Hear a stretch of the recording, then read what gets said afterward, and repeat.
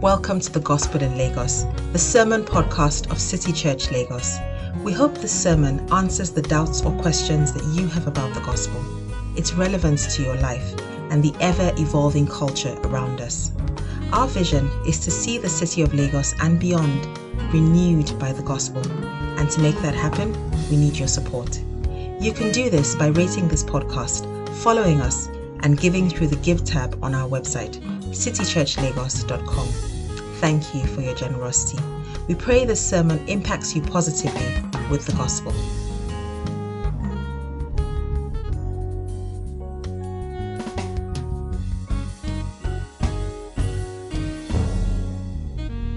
Today, our Bible reading will be taken from the book of Mark, chapter 1, verses 9 to 15. At the end of the reading, I will say, "This is the word of the Lord," and will respond with, "Thanks be to God." Mark chapter 1, verses 9 to 15. At that time, Jesus came from Nazareth in Galilee and was baptized by John in the Jordan. Just as Jesus was coming up out of the water, he saw heaven being torn open and the Spirit descending on him like a dove. And a voice came from heaven, "You are my Son, whom I love.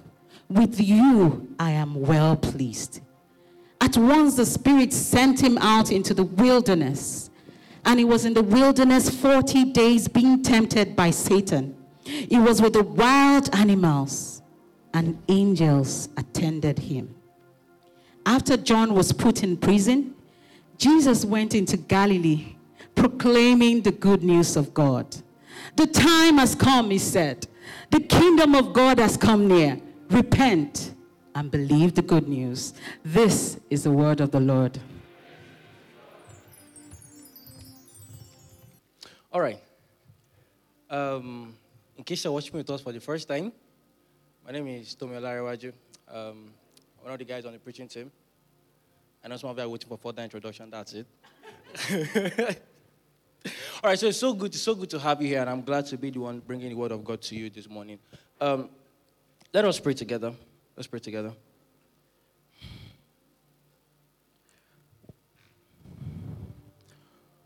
Lord, we thank you. It's not because we are smarter that we are here today. It's not because we know that it's not because we understand better than others that those that don't call upon your name shall be destroyed. That's why we're here. No, we are here because your grace called us. We long for your word.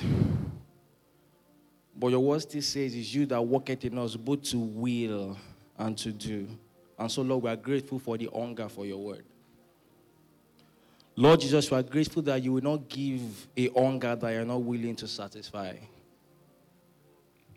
And so, Lord Jesus, today as your word goes forth, every hunger for your word, every hunger for you that we think is hunger for fame, power, and all other things, every hunger for you, Lord Jesus, we ask that you satisfy.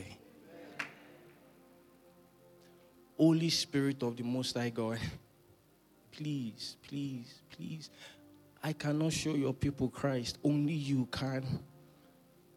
So, Holy Spirit, upon every hearer of the word, open the ears, open the hearts to see you as the most beautiful, the most glorious, the most powerful. In Jesus' mighty name we've prayed. Amen. Amen. All right. Once again, good morning. All right. So, heads up on two things. Heads up on two things in this sermon. Two things. Don't project the sermon title yet. I just want to say, disclaimer. The sermon title is a little bit weird. All right. It's a little bit corny. I'm just prepping your mind for it. So when you see it, you'll be like, does that guy know that thing is weird? I know. All right. I'm honing it. I know. The second thing is this. Today is going to be a little bit theological. We're going to do some theology, some moving from scripture to scripture, because I know that when you're leaving your house this morning, you're like, I'm going to church to learn theology. And we're like, yes, we got you. All right, we got you. Here, part of our emphasis is what? Learning. We'll teach you. So those are heads up on those two things. So well, the title of my sermon is, The Trailblazer. The Trailblazer, yeah. I know. See, when I told my wife that this title of my sermon, she said, Tommy, this title sounds like all these 1990s, early 2000s adventure movies. Like Pathfinder, Outlander, Trailblazer. There's one on Netflix now, Snowpiercer, all those kind of things. And if in case you're wondering why I settled for this, 2 reasons still. I honestly could not come up with a better title. I employed all the media team in all their glory. They just couldn't deliver this time. Secondly, which is the more important reason, I am actually convinced this is what God wants you to hear today. That God wants you to see him as your trailblazer. So, just thinking about the word trailblazer, the word trailblazer really comes from, it could also mean in German, it means white markings. So the idea is there is no way in a particular place, maybe in a jungle or in the woods, and somebody's going to come, and as he's clearing the path and creating the way, it will make white markings on the tree because he's expecting other people to come and follow him. You see, we're in this series that we've titled Introducing the Son of God. And so in this series, you would be seeing, hopefully, different perspectives, certain things you've known before, certain things you didn't know before, that will help to shape and that will help to impress the image of God more clearly upon your heart. So it's only in this series that we'll then title this sermon, The Trailblazer. You see, the word trailblazer carries within it, is doing 2 things. It's describing a person, and it's describing what the person does. So, for example, like an oath breaker. An oath breaker is somebody that what? Breaks oaths. But that is also who the person is, right? So the trailblazer, like I said, it carries within it the idea, the description of what a person does and who a person is. So last week you learned about the forerunner that had gone to prepare the way for the Lord. This week you're going to learn about Christ Jesus, the trailblazer who has come to make the way by being the way. In John chapter 14, Jesus said, I am the what? The way, the truth, and the life. No one can come to the Father except by me. And therein lies the good news, folks. This is the gospel. This is the good news right there. Why? Because the trailblazer is making marks because he's expecting other people to follow him. So you can imagine that the trailblazer is going to see some bushes and he's clearing it. He's walking on the path. He's walking on it and clearing all these things so that other people can come and walk on the path that he has walked on. So you begin to understand that this is the gospel, that whatever walking you are going to do is based on the workings of Christ Jesus for you upon the cross of Calvary. So Jesus has done the work of salvation. He has done the work of healing. He has done the work of deliverance. He has done the work of breakthrough so that you can come and walk upon the path that he has walked on. So he walked on the path so you can walk on the path. So he walked. Bible said something. He said, I must do the work of him. Jesus said that sent me while it is day. For the night cometh when no man can walk. So he's doing the work so that you can do Galatians chapter 5 when he said, walk in the spirit, right? And you will not fulfill the desires of the flesh. Jesus finished the work on the cross, died, resurrected, and ascended. And he sat down, knowing that he has completed his work. There is nothing else to be done. You're walking in faith. You're walking to the new heavens and the new earth. You're walking on the journey of life is really based on the workings of Christ Jesus. In Ephesians chapter 2, we've learned that we are saved by grace, right? And in Romans, we also learned that we are saved by grace, not by our own works, yes, but we are saved by grace because it's based on the workings of somebody else. Can you say it after me? He walked on the path, so I can walk on the path. He walked on it. He walked on it, yes. He walked on it. So the question then becomes, what kind of path did Christ create? What kind of trail did he blaze? Because your conviction about the kind of trail that Christ actually blazed will determine the things you tolerate on the journey or the things you anticipate in faith. Can I say that again? Your conviction about the kind of trail that Christ has actually come to make, the kind of trail that he has come to blaze, will determine the things you tolerate, whether you should tolerate everything or you should just anticipate and constantly live in faith. So you find two groups have different ideas about the kind of trail that Christ has blazed for us. So you hear some people, the trail that Christ has blazed for us is a trail of victory. Because as Christ is, so are we in this world. So what can happen to Christ cannot happen to me. Christ cannot be sick, I cannot be sick. Christ cannot die, I cannot die. Christ cannot sleep, what? And the logic goes on and on. Right? It goes on and on. So because the conviction of the trail, they really feel that, this trail is about it's a trail of victory. It's a trail of dominion. It's a trail of power. Then there are those on the other side that say, no, it is a trail of suffering. That the sufferings of this present time are nothing that should be compared with the glory that shall be revealed in us. If we suffer with him, right, we shall also reign with him. So those people tend to tolerate a lot of things. And the other group, we just, no. We just believe. It is important to understand the kind of trail that God has placed before you. But beyond that, it's also important to understand the person of the trailblazer himself. Because this is it. If somebody cleared a path about 3 years ago and I come and I'm standing on the path, I'll walk on that path with less confidence. Why? He did it 3 years ago. Anything might have happened. It is different from if he cleared the path and every step he takes, I take it along with him because I'm close to him. Every step he takes, I take it along with him. My confidence is increased at that point. Why? Because I can see the trailblazer before me. So your confidence upon the trail is directly proportional to your closeness to the trailblazer. If you want to be more confident upon the trail, if you want to be more to live in more faith, to live in more security, to live in less anxiety, to live in less fear, you need to be close to the trailblazer. And at this point, I'm harking back to what Pastor Femi said about 2 weeks ago, when he said, "What is anxiety? Imagining your future without Christ in it." So on the trail, you cannot see Christ anymore. Then you begin to live in anxiety. It's also the same thing with fear. Why are you scared? Why are you fearful? It's because you are assessing the situations around you, but you can't assess that Christ is right there in the situation with you. And that's why the psalmist said in Psalm chapter 23, he said, "Though I walk through the valley of the shadow of death," what will happen? "I will fear no evil." Why? Because the Lord is with me. He has assessed the situation. There is the valley of the shadow of death. People die here, yes, but I will not fear. Why? Because I am close to the trailblazer. So again, your confidence upon the trail is directly proportional to your closeness to the trailblazer. Is the trailblazer before you? That's the question. You are fearful, you are anxious. Can you see the trailblazer? Do you understand the kind of trail that he has blazed for you?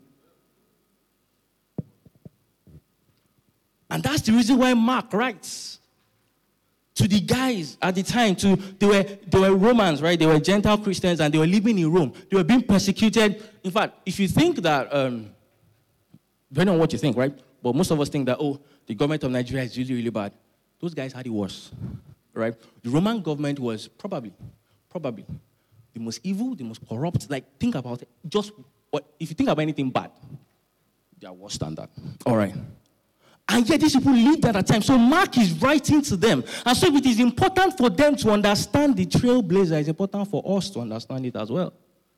So Mark writes in Mark chapter 1, verse 1.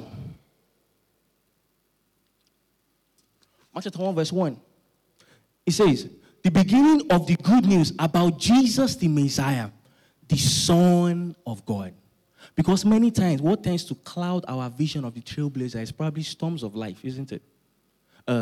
Marriage not going the way you want it to go. Your children not behaving the way you want them to behave. The naira is dropping. All those other things just tend to cloud your vision. So Mark is trying to, let me introduce this Jesus to you. Let me show you the kind of person you have put your faith in. And so he writes, like I said, Mark chapter 1, the beginning of the good news about Jesus, the Messiah, the Son of God. I said today is going to be a little bit theological, all right? So there's some guardrails to help us. Number one, this Bible that you see, it has limited pages, isn't it? Obviously, right? But the Bible says in John chapter 21, verse 25, John 21, 25, Jesus did many other things as well. If every one of them were written down, I suppose that even the whole world will not have room for the books that will be written. So what you have here, think about, is not everything Jesus said and did. It means that God, in his own divine sovereignty, has divinely selected the parts of the scripture, has divinely selected things that Jesus has said, things that Jesus has done to enable you to understand God a little bit better. And so that's why the Bible says in 1 Timothy chapter 3, that how you've known the scripture that is able to make thee wise unto salvation. In 2 Timothy chapter 3, verse 16, then says the scripture is what? Profitable for rebuke, correction, instruction unto righteousness, that the man of God may be perfect, lacking nothing. So God has divinely picked the things that are in scripture. So whatever you find there, it is intentional. God put it there intentionally for you. There is no mistake. The words there are pregnant with meaning. Second guardrail. To understand the New Testament, you need to understand the Old Testament. So you've heard some people say, oh no, we're no longer under the law, we're under grace. We're no longer under the Old Testament, we're under the New Testament. So just focus on reading Matthew, Mark, Luke, and John, then the letters of Paul. No. If you want to understand what he said there, you need to understand the Old Testament. Because the story didn't start in Matthew. It started where? In Genesis. The Old Testament is the background story of the New Testament.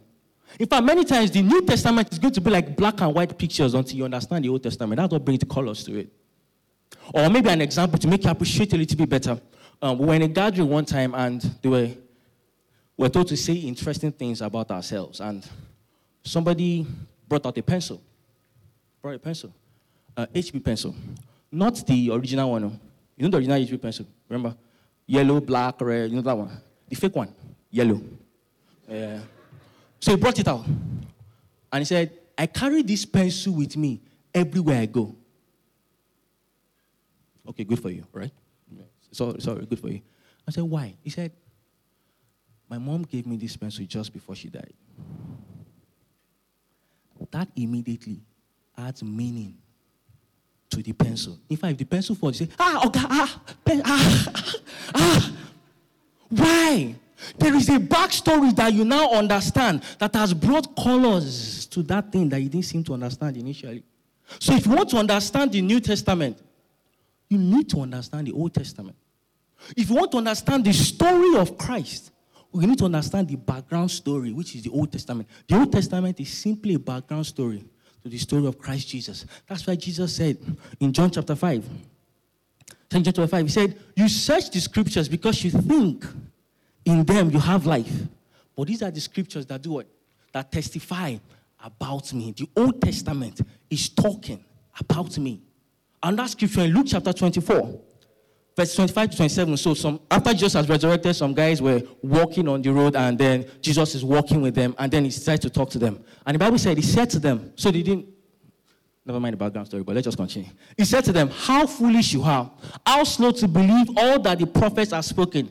Did not the Messiah have to suffer these things and then enter his glory? 27. And beginning with Moses and all the prophets, he explained to them what was said in all the scriptures. Where? Concerning himself. That is, when you are reading Genesis, what should you be saying? Christ. When you are reading Leviticus, what should you be saying? Christ. When you are reading Isaiah, what should you be saying? Christ. All of scripture is pointing to Christ Jesus. In Colossians chapter 2, verse 17, Paul then emphasizes and says, these, referring to the Old Testament, are shadows of things that were to come. The reality, however, is found in Christ Jesus. So when you are reading in Exodus and you learn that the lamb was slain so that when they carry the blood, they can put it on the lintel of their house so that the destructor will pass. Oh my God. Destroyer, man. The devil is a liar. The destroyer was trying to destroy this one. So that the destroyer, right, would pass over them. That in and of itself is not pointing to the lamb in the Old Testament. It's pointing to a lamb that is to come. That's why John then said, behold the lamb that taketh away the sins of the whole world. In Revelation, John the apostle there writes, in a loud voice they were saying, worthy is the lamb who was slain. The lamb you see in Exodus is not talking about that lamb. It's talking about the lamb that is to come. But in the very same, maybe another example that's going to help you. The rock. In Numbers chapter 20. So the children of Israel had complained against God that there was no water, there was no bread. God was angry with them. So God tells them, he said, come before me. And at this point, if God, you know how when you're arguing with your mom and you're arguing, and she says, wah. The most stupid thing you can do is to come, right? Because then you're within the range of He said, come before me. So what they were probably expecting was that God was going to strike them. But God says to Moses in Numbers chapter 20, verse 11, strike the rock. Then Moses raised his arm and struck the rock twice with his staff. Water gushed out. So instead of people to be struck, God strikes the rock and life comes out of the rock and feeds the people. The story is about Christ Jesus. Because Paul then says in 1 Corinthians chapter 10, verse 4, and they drank the same spiritual drink. For they drank from the spiritual rock that accompanied them. And that rock was who? Christ Jesus. The Old Testament is a background story to the New Testament. So, understanding that, so when Mark then writes that the beginning of Jesus Christ, the Messiah, the Son of God, when you see that, like I said, everything there is intentional. When you see that word, Son of God, immediately you should pause and be like, okay, what has the Old Testament got to say about this? Like that's the only logical explanation. Because when you read it, you say, oh, the Son of God, it must be, God is eternal, so the eternal Son of God. But no, that's not really the way the Bible uses it. The way the Bible actually uses it to describe a human being that has been touched by divine.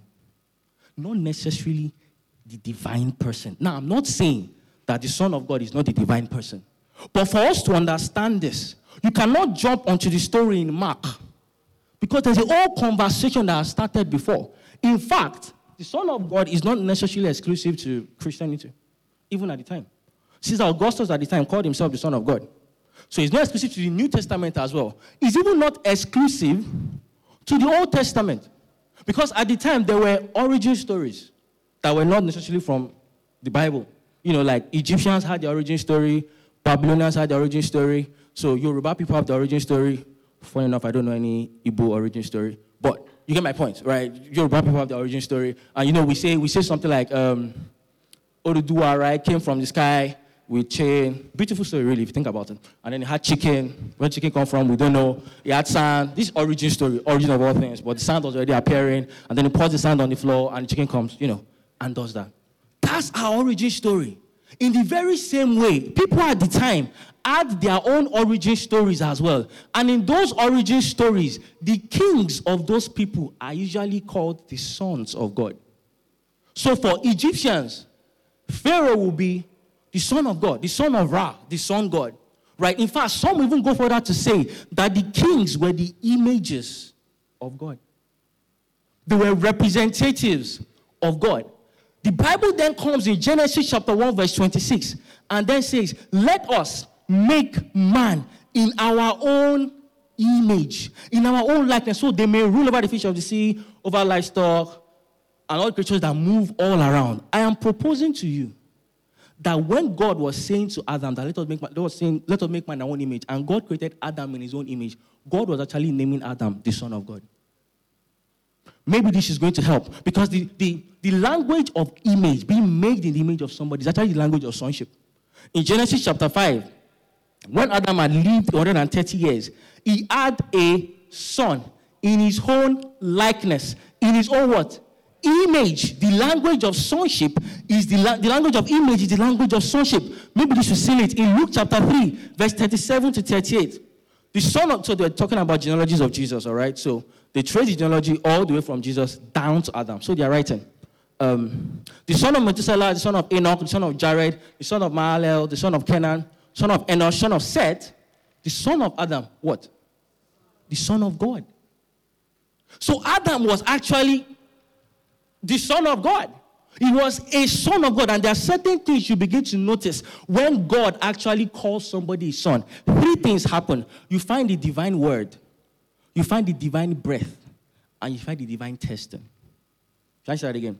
You find the divine word that is endorsing the son, right? You find the divine breath, and you find the divine testing. So God says to Adam in Genesis chapter 1, verse 28, he says, God blessed them and said, be fruitful and increase in number. Fill the earth and what? Subdue it. Jewish commentators actually believe that the word for subdue there means lead creation to his desired destination. So Adam, as the son of God, part of his own task was to actually lead creation to his desired Destination. And if you really think about it, I know that what God created was good, but there was something else it was supposed to be.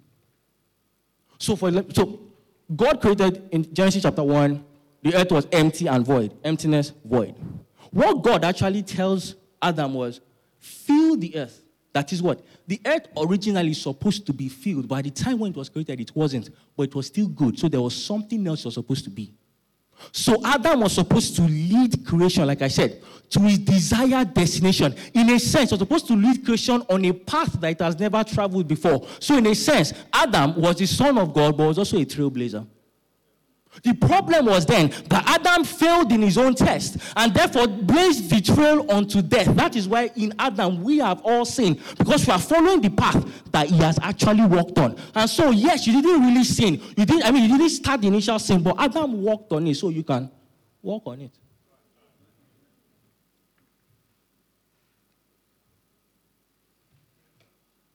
So he blazed the trail not just for all of us, but for creation itself. And that's why the Bible says in Romans chapter 8, verse 22, we know that the whole world has been what? Groaning. They don't want to follow that particular trail. Why? Because the destiny of the Son of God, the destiny of the trailblazer becomes the destiny of creation itself. And so they're not pleased with what is going on. They're not pleased at all. So again, we have the word of God that comes when the Son of God is being proclaimed. Then we have God's breath, the breath of God. In Genesis chapter 2, verse 7. Can you project that? Genesis 2, 7. So the Lord God formed man, and from the dust of the ground, breathed into his nostrils the breath of life. And man became a living being. The book of Job comments on what is happening here, because breath, what's happening there? All right. Job 27:3 says, as long as I have life within me, the what? Breath of God. The Hebrew word for breath is ruach. Ruach didn't appear there the first time. Ruach appeared in Genesis chapter 1, verse 2. And the spirit, and that version I would say, and the breath, the Hebrew word is, and the ruach of God was over and over the face of the waters. So when the Son of God was proclaimed, there was the word, but there was the Spirit of God that also came when the word was proclaimed. Is that sounding familiar with anybody? Yeah. Anyways. So the story continues. So in Genesis 1, you find the word of God. In Genesis 2, you find the Spirit of God. In Genesis 3, you find the testing. Because then the devil comes to meet Adam, tests Adam, and Adam falls. Like I said, he blazed the trail to death. And so the Bible then is on a search for the true Son of God. The Bible then is on a search for the true trailblazer that will blaze the trail all the way to life. This is the point of genealogies. They are searching for the Son of God. That's why you say, this person gave birth to the son of, because they are searching for a son. The Son of God that will come to blaze the trail to life. And then we get to Noah. Now, just heads up, all right? The Old Testament doesn't always, the way they write, they don't always tell you stuff. They show you. So, for example, there is really nowhere in the Old Testament where the Bible says, don't marry more than one wife. I mean, polygamy, they didn't say so. But it shows you. Why? When you see David, you see Abraham, your common sense should tell you, this is not the way. So they don't tell you. They do what? They show you with patterns that, remember this thing. This is not the way it's supposed to go. This is what this thing is actually pointing to. So they wouldn't necessarily call anybody, this is the Son of God, until we get to Christ. No, they didn't call anybody that. But there were patterns that you can see. So for Noah, you see in Genesis chapter 5, Bible said, he named him Noah. That's Noah's father. Named him Noah and said, he will comfort us in labor and painful toil of our hands, caused by the ground the Lord has cursed. Another version will say, maybe he will bring us relief from the ground the Lord has cursed. So there was an expectation on Noah's life that maybe this person will be the Son of God that will blaze a different trail. Let me prove it to you. In Genesis chapter 9 now, verse 1 to 2. Then God blessed Noah and his sons, saying to him, be fruitful and increase, and what? Fill the earth. What do you see there?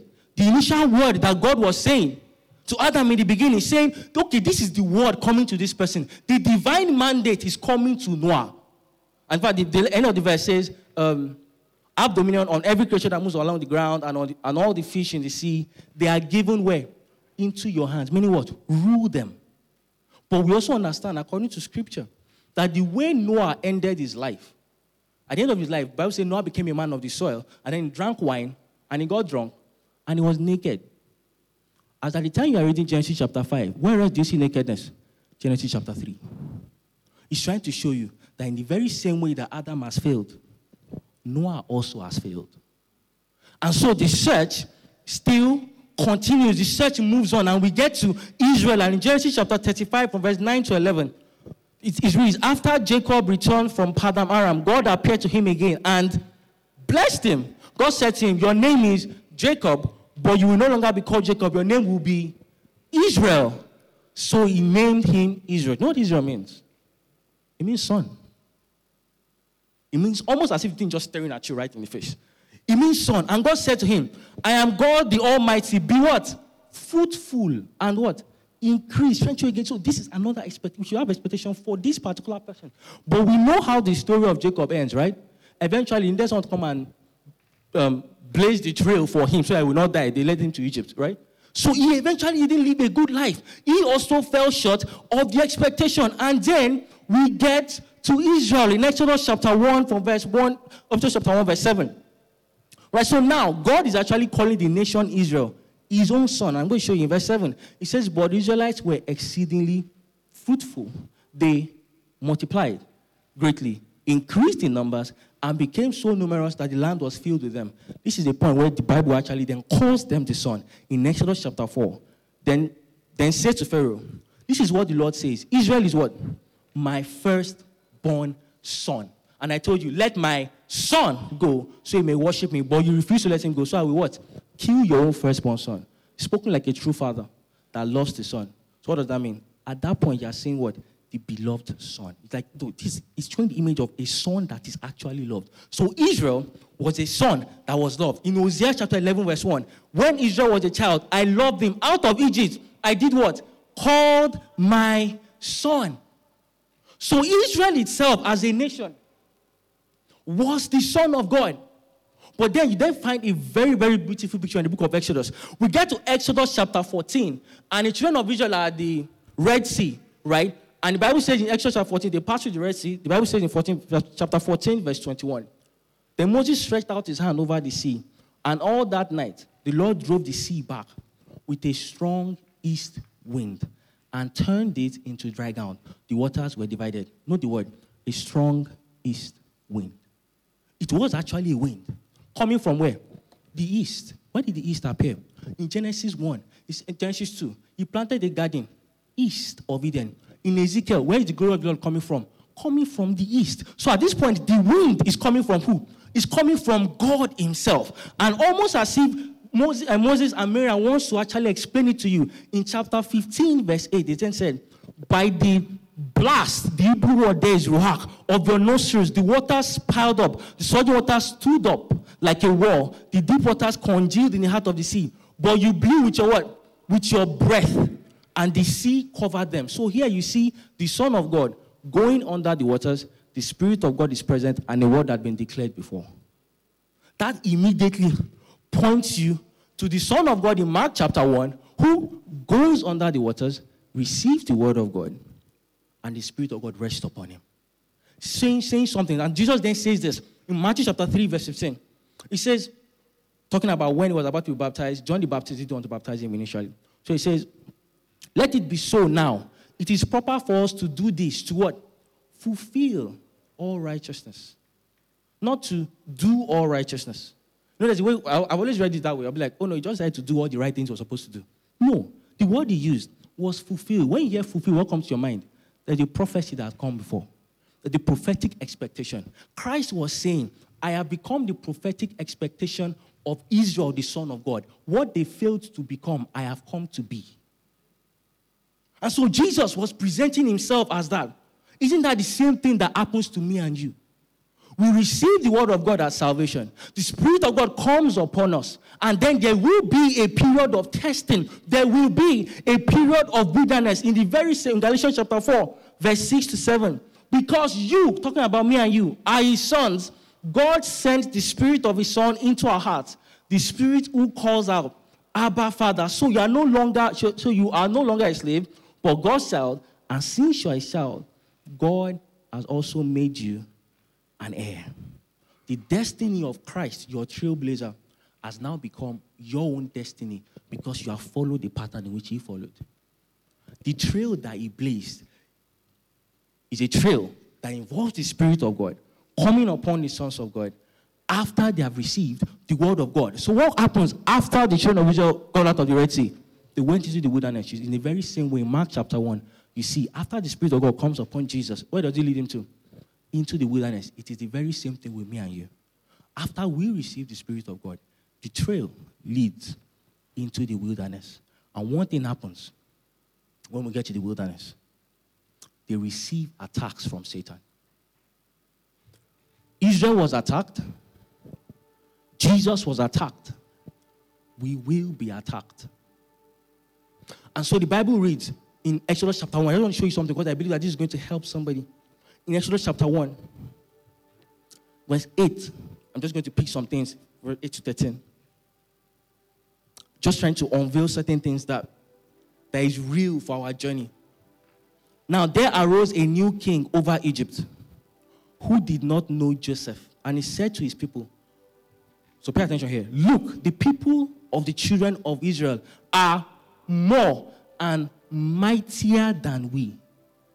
Therefore they set taskmasters over them to afflict them with their burdens. Pause. This makes absolutely no sense. Let me read it again. The children of Israel are more and mightier than we. Therefore, they set taskmasters over them. It's like this. So, we are 30. You are 50. So, let us come and enslave you. It makes no sense. Let's read on. I'm going somewhere. But the more they afflicted them, the more they multiplied and grew. And they were in dread of the children of Israel. And you see it again. So, the Joshua men, the children of Israel, served with rigor. Still does it. So, like, oh, we are scared of you. So, let's enslave you.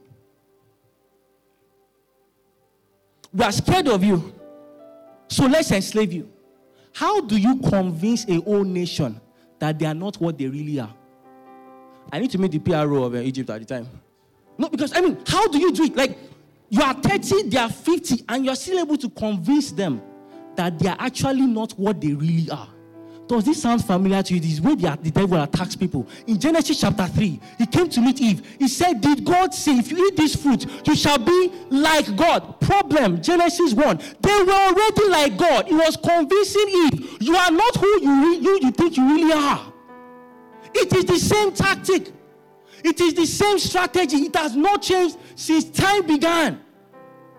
He came to meet Jesus as well. In Matthew chapter 4, he said, if you are the son of God, he knows that already. No. Are you sure? So to make you say, no, you are not what you really think you are. It is the same strategy ever since. To note this, he attacks you because he knows you are mightier than he is. 2, he attacks you because he's scared of you. Think about that again. There is something about you that the devil thinks is worth destroying. And he's scared of it. That is why he's attacking you. If the devil doesn't attack you, there is nothing worth destroying you. Don't be scared of him. Why? The truth is that he is actually scared of you. That's why he's coming for you. That is why he's coming for the church. That's why he's coming for us. Greater is he that lives in us than he that lives in the world. The only strategy he has is to convince you that somewhere in your mind, you are not what you really are. It is the same thing he did for Israel. In the wilderness, they got to the promised land. They sent spies into the land. And people came and said, we're like grasshoppers. What does that even mean? How in the world are you like grasshoppers? Again, you see the works of the devil there, convincing them that they were not what they really were. That they should retreat. And the word then says something. They said, let us pick a leader. Let us go back to Egypt. So this is the picture here. That they were sons of God and they were at the verge of the promised land. And the devil was convincing them that slavery was better than sonship. At that very same instance. It makes absolutely no sense. Except, yes, the Satan is behind it. The devil is behind it. Why do we drag our feet when we are called to preach the gospel? Oh, you are not what you really think you are. It's a lie. He knows that the message that you have will change the world and snatch people from his own hands. So the only thing he can do is to convince you that you are defined by your sin, no longer by your sonship. And so what's the option? Retreat in fear. So the Israelites were already out of Egypt, but Egypt was not out of them yet. It's terrible. Egypt constantly will call on to us that it is better to be a slave than to be a son. But the spirit that we have received, glory to God, the spirit that we have received is a spirit that constantly reminds us, bearing witness with us, that we are what? Sons of God. Sons of God. The trail goes through the wilderness. The devil will tempt you. He will try you. It's the trail. That's the trail he blazed. And many times, he will try you after a spiritual high. You see, because after God split the Red Sea for them, and they were proven to be sons of God, what happens? They were in the wilderness and the devil came after a spiritual high.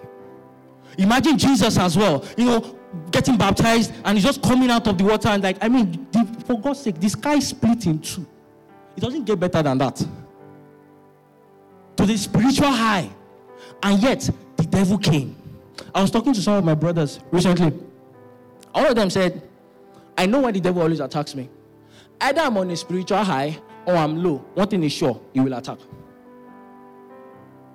Notice it. Many times, after an encounter with God, max 2 days, he will pay you a visit. I remember one time I was praying with some of my friends. And you know the kind of prayer that you pray, that you touch something. I will say to Yoruba, Agana, you know what I mean? We caught fire. Those kind of prayers that you pray, that you will know that you are in direct confrontation with the kingdom of darkness. Those kind of not Father Lord, we just worship. No, so we did that. We left that place of prayer. And before we left, God's word came to us. He said, be watchful, the devil will come for all of you. We're like, nothing day. We day, nothing. I thought I would scatter. Monday morning, I went to meet my friend. I said, Oga, I don't understand though. Since Friday, and I'm not joking, since Friday, I've not been able to say a single word of prayer. I was in a night vigil, I was just staring. I couldn't say a thing. Listen, he said, oh, that same thing happened to me. Or we asked another person, said, oh no, that same thing happened to me. I reveal something to you. If you encounter God on Sunday, latest by Tuesday, he will pay you a visit. So don't be shocked. You see, what the devil wants to convince you is, maybe you encountered God on Sunday, so God didn't take that thing out. It's a lie. He has to come knocking. Why? Because you have encountered something. It is the way you operate. He will always come after a spiritual high. Last week was powerful. How many of you were around? And some of you already know he paid you a visit this week. Things that you didn't know were proper, that I've dealt with this thing. Came up again. Don't be discouraged. That's the way he does. And he does it because he's scared of what you have received. He does it because he knows you are mightier than he is. The trail that Christ has blazed for us is a trail that comes with temptations and trials. Expect them. They will come. It is part of the trail. It has always been. Oh, I'm so discouraged. Nigeria is hard, life is hard. It's the way it has always been. It will come. Your child will mess up. He will come. You'll be depressed for no reason. He will come. That's what he does. It's always the trend. But the good news is this: that no matter how long it takes, the wilderness will be over. See, you can be saying, oh, Tommy, life is hard. I'm just sick. I've been trying for different jobs. My faith is shaking. But remember that the destiny of the trailblazer has already become your destiny. If the wilderness ended and Jesus was standing, your wilderness will end and you will be standing. He's got nothing on you. He's got nothing on me. The wilderness will be over. It is a trail that comes with suffering. But also you read in the text, it was with wild animals. It was the wild animals in Mark chapter 1. Wild animals. Again, Mark didn't have to write this, did he? What are you thinking? It was the wild animals. So what? You see, the only person you can think about that was in any place with animals are two people. Who? Adam and Noah. What was Mark trying to show you? That these same wild animals that ought to have actually been ripping Jesus apart. The Bible was just silent. It was just the wild animals. Nothing happened. Why? He was exerting rule and dominion over them. Right there in the wilderness. Yes, suffering is going to come. Yes, pain is going to come. Yes, you will be tempted. But right there in the wilderness, there is still the dominion of the king that actually resides with you. That trail is not just a trail of suffering. It is a trail of power and authority. Right there, yes, oh, there's still sickness in my body. There's still pain in my body. That's the reason why sometimes you will come to church. You say, oh, this person is healed, but that person is not healed. Right there, it might be tempting us to give up because God didn't heal this person. But listen, on the other side, just your neighbor is healing that person. Right there, there is authority. Right there in the wilderness. Don't let the devil begin to tempt you and begin to feel like, oh, I'm just going to lose this battle over my sin. There is dominion over that sin. Right there in the wilderness. There is dominion over the forces of darkness. Right there in the wilderness. There is dominion by the gospel. Right there in the wilderness. Oh, so you've been praying for this person. They've not been saved for a very long time. There is dominion right there in the wilderness. God has not left us alone. You are not alone. Because the text there reads, and angels did what? Came to minister to him. You are not alone. The first thing the devil does when he's trying to tempt you is to make you feel as if you're the only one suffering that thing. That's why the Bible then says in 1 Corinthians chapter 10, he said, God will not let you be tempted beyond what you can bear. He will create a way of escape. Matthew chapter 5, he said, you can rejoice, you are blessed when people persecute you. Why? So is all men around the world, children of God, are being persecuted too. You are not alone. I'm not trying to say that your suffering is not huge, but it is not special. God will give you the victory.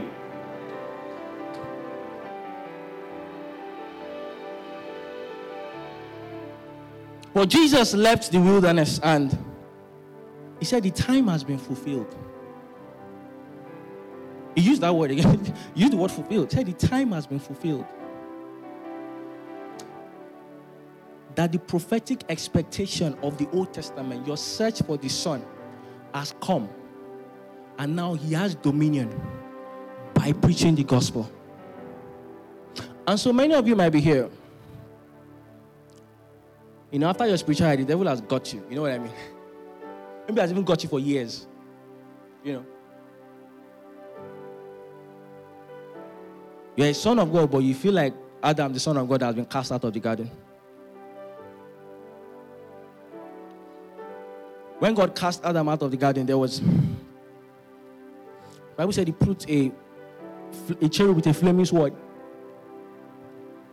And so because he fell, listen, because he gave in to sin, because he gave in to the lie and probably gave in to the depression, gave in to all of those things, it felt as if the presence of God was beyond his own reach.